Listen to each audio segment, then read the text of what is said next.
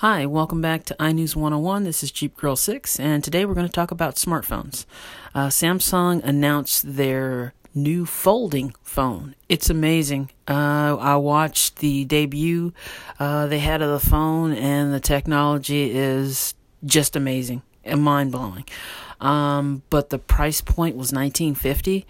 Wow. The latest iPhone, I think it's the iPhone XS, and I think that starts at about $700 for their base model.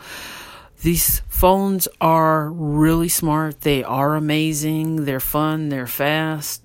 They're actually replacing computers, the desktops and the laptops. The smartphones are giving the tablets a run for their money, and it is really cool to have so much technology at your fingertips in your pocket, but the price points are getting so high now. And I think we're getting to the point now where we're fast approaching a base model phone that's almost $2,000, and they're just going to get more expensive. But with these technological advances and these new fancy phones, you'd think that at some point they'd start dialing back these price points and make them more reasonably priced, because the technology's there, it's available, multiple companies have it, so you think they'd be a little more reasonably priced for the consumer. And that's what I'm always looking at. When I'm shopping for a phone, I'm old school. I like the smaller phones. It doesn't have to be the latest and greatest, and it's all based on the processor.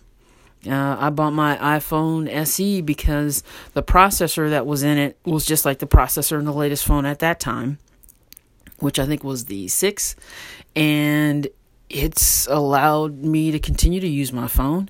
Like I said, I hang in there with the phone until the iOS is no longer being updated, and then I start phone shopping. But these price points are so high, it's just crazy.